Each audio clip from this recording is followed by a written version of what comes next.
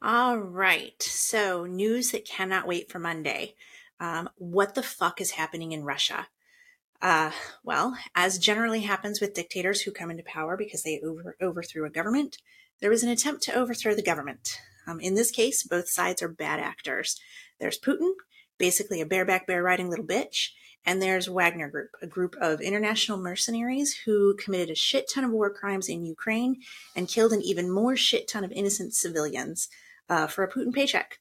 Long story short, Wagner Group got a hair up their collective mercenary ass, and under the leadership of Prigozhin, who is apparently a little more social media savvy than Putin realized, they kind of sort of launched a rebellion against their bossy boss man Putin, and this week started marching on the Kremlin in what I can only imagine was a vodka-fueled game of chicken. And no matter what the outcome of this winds up being, Washington Post quotes Khodorkovsky, formerly known as the richest man in Russia, as noting that this is already and will continue to weaken Putin's 20-year reign in Russia. Sucks for Putin, good for the world. But just so we are clear, Wagner Group, bad. Putin, bad. Wagner Group, still bad.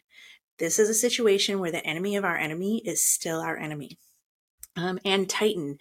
For those sleeping under a rock or on summer vacation, the Titan was a big metal can called a submersible that was dropped into the Atlantic Ocean last Sunday on June 18th. The United States Navy says that it likely imploded shortly after being dropped into the ocean, instantly killing all 5 occupants of the submersible. An implosion is when it crumples on itself. Jokes abound about 5 rich folks dying, and I'm not here to judge you fuckers, but it was still 5 souls, one of whom was a 19-year-old kid who was scared to death to take this trip with his father, but did it anyway so as not to disappoint him. That's fucked up. If you're a parent, stop doing fucked up things to your kids. I am judging y'all.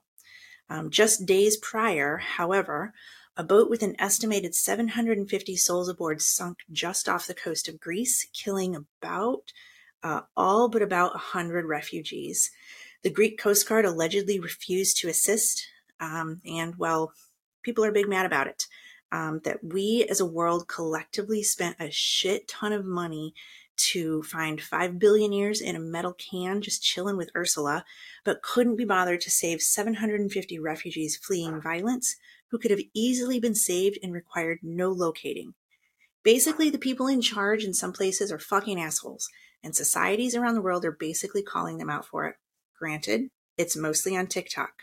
But the fucking youths are going to be running the world someday, so I'm cool with the TikTok rants.